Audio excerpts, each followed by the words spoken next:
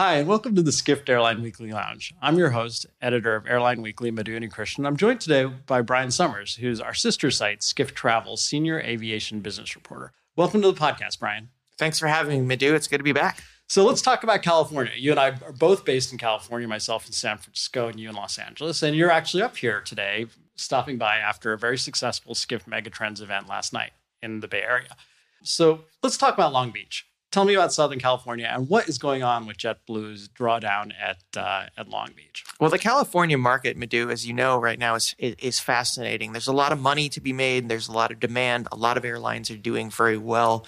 The outlier is JetBlue, and they did announce recently that they're going to be not pulling out of Long Beach, but pulling back quite a bit. And you know they've already pulled back, so they're going to be a shell of their prior self.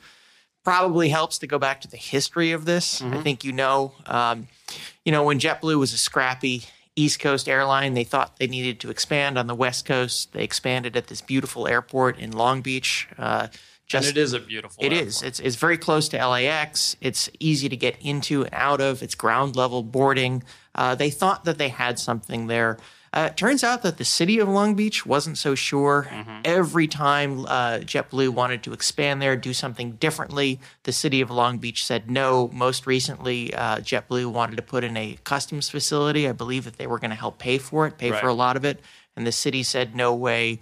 JetBlue has had trouble in Long Beach for a very long time. And it's amazing that market has lasted as long as it did.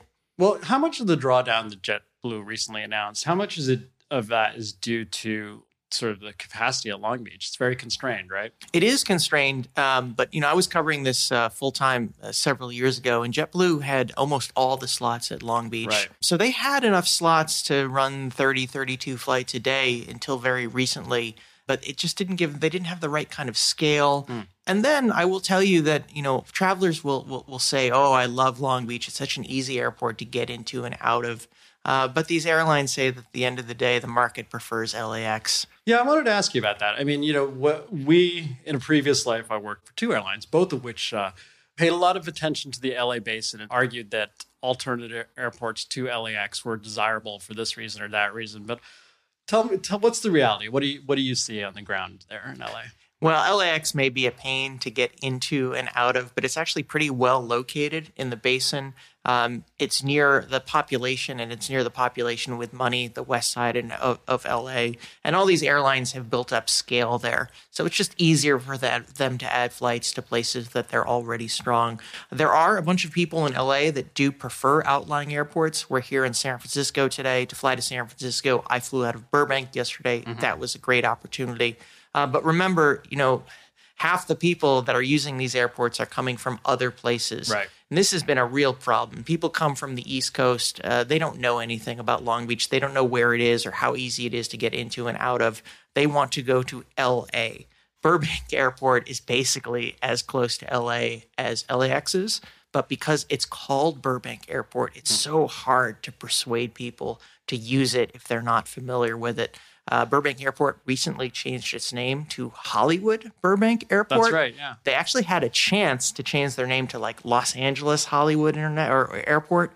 They chose not to. I think there was some pride at stake there, but they probably would be better off if they changed their name to a version of Los Angeles. Interesting. So the secondary airports, Burbank, Ontario, Long Beach, they don't. They're serving the same catchment area, but they don't have the same ability to draw passengers. Is that what you're saying? Even though all we hear about, right, is that it took me 3 hours to drive to LA. It's not that bad, Madhu. The LAX was just so hard to get to, and I was stuck in the Horseshoe for an hour. For those of you who don't know, the Horseshoe is the terminals at LAX are arranged around the Horseshoe, and there's often hideous traffic jams to get from. To once you get on the airport property to get to your terminal. So we hear all of this, we live all of this sometimes, but you just don't think the airlines can build the kind of operations at the secondary airports they have at LAX, or it's just... Well, Southwest Airlines is a freak of nature. They do everything differently. They've had great success with the outlying basin airports. The rest of the airlines have not done as well, but they are beginning to add some flights. So American made a big deal of Burbank to DFW. And Delta is now in Burbank to Atlanta. So we're seeing some growth, but I do think that the market prefers LAX.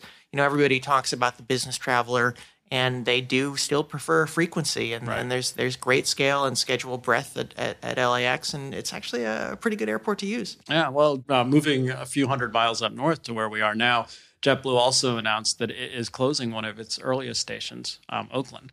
That was kind of an interesting bit of news. Do you have any thoughts on that?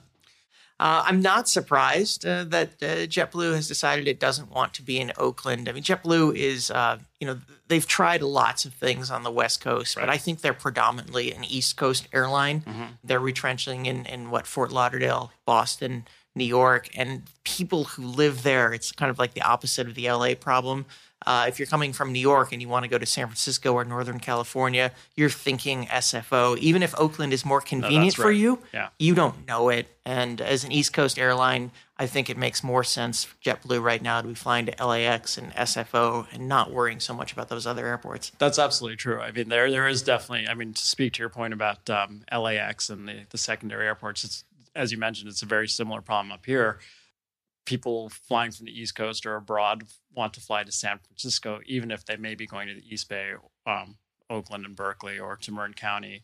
But it is a little bit different than LA, because to get from Oakland to San Francisco, you have to cross a bridge. And that is often a miserable proposition. So, the catchment area may look on paper like it's a lot bigger, but the reality is, SFO, San Francisco International, serves not only the city, but the South Bay, Silicon Valley, and is just, it has the name recognition that similar to LA and the secondary airports there.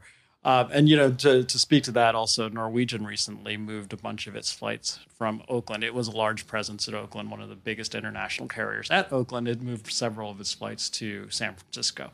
So it's an interesting thing. And, a few miles up the road from San Francisco, there's San Jose, which just announced that it is building a third terminal, which, will take it up to 42 gates. Its traffic growth has grown by more than 20% for the last 3 years. And it's kind of stealth. Oakland gets a lot of news, but San Jose is perfectly situated for Silicon Valley and is an aeronautically reliable airport, whereas San Francisco is often fog-bound. So it's interesting. The Bay Area is proving to be a rather interesting airline.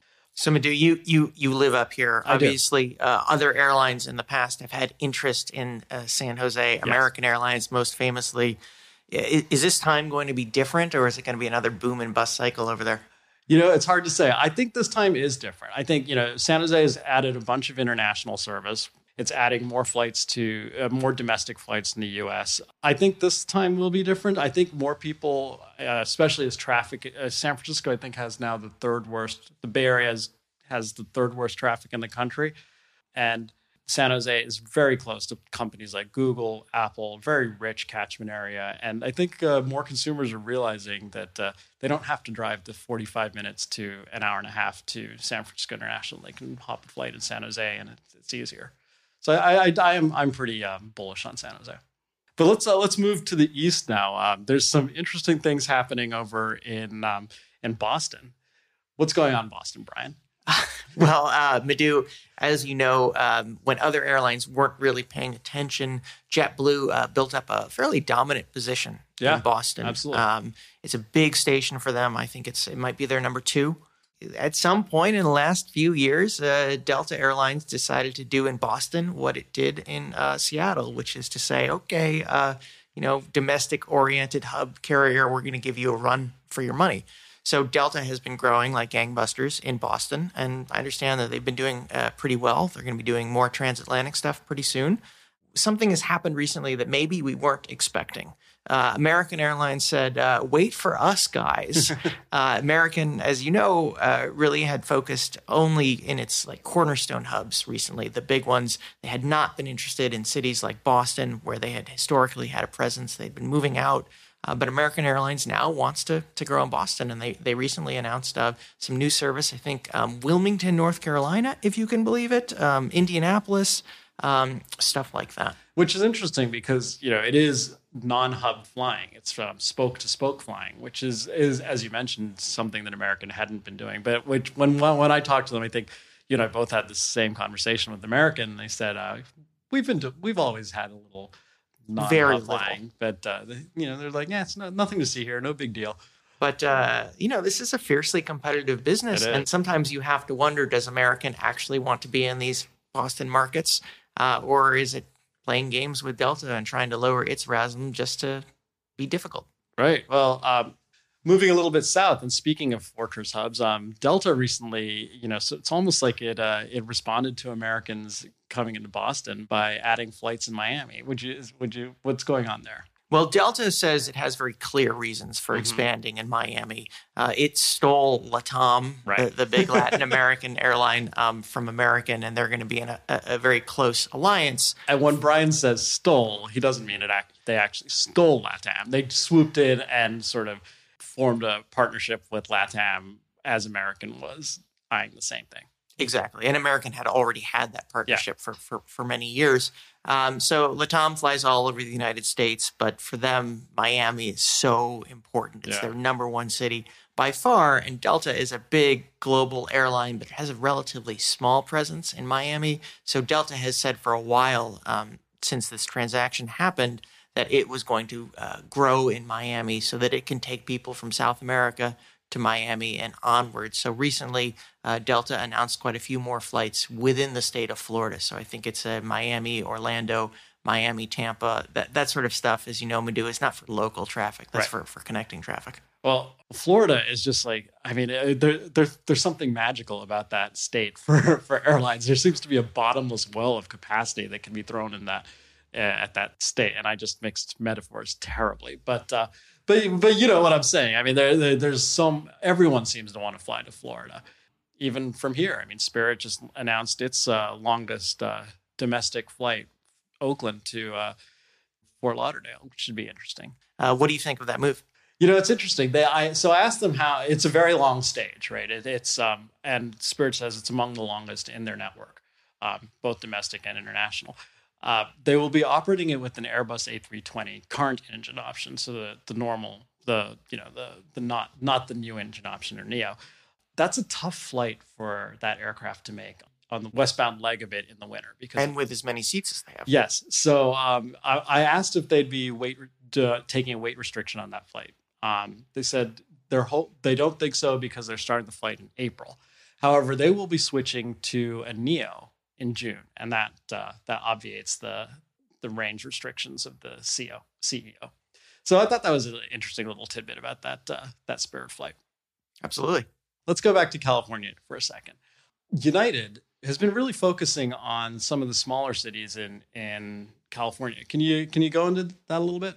Yeah, historically, United has been kind of the number one airline in California. They've gotten away from that a bit as Alaska and Southwest have been duking it out to see which one is better here. But United is going into some very small cities. They announced 3 flights to Santa Maria, which is in the Central Coast. I live in Los Angeles, not that far from Santa Maria, and I can't tell you that I ever think about it. But they're going to be flying Santa Maria to Denver, to Los Angeles, to San Francisco. It's just one flight a day. It's just a CRJ 200. Apparently, United sees some money in short stage lengths in the state of California. I'm going to guess it's not because, a lot of people are going on vacation from San Francisco to Santa Maria. But again, it's about that connecting traffic. There's a big Air Force base near Santa Maria, as I understand. Interesting. That explains also United's flights from Santa Rosa to San Francisco, which I think is, 12 minutes, 13-minute flight time, but connects with the International Bank out of SFO. Yes, and you may know this situation better than I do, but these flights are sort of interesting to me because San Francisco has that difficult weather problems and has flow control problems, and a lot of these flights just seem to be the first ones that get canceled all the time. You do see those sked boards. They do often say canceled for some of those smaller flights.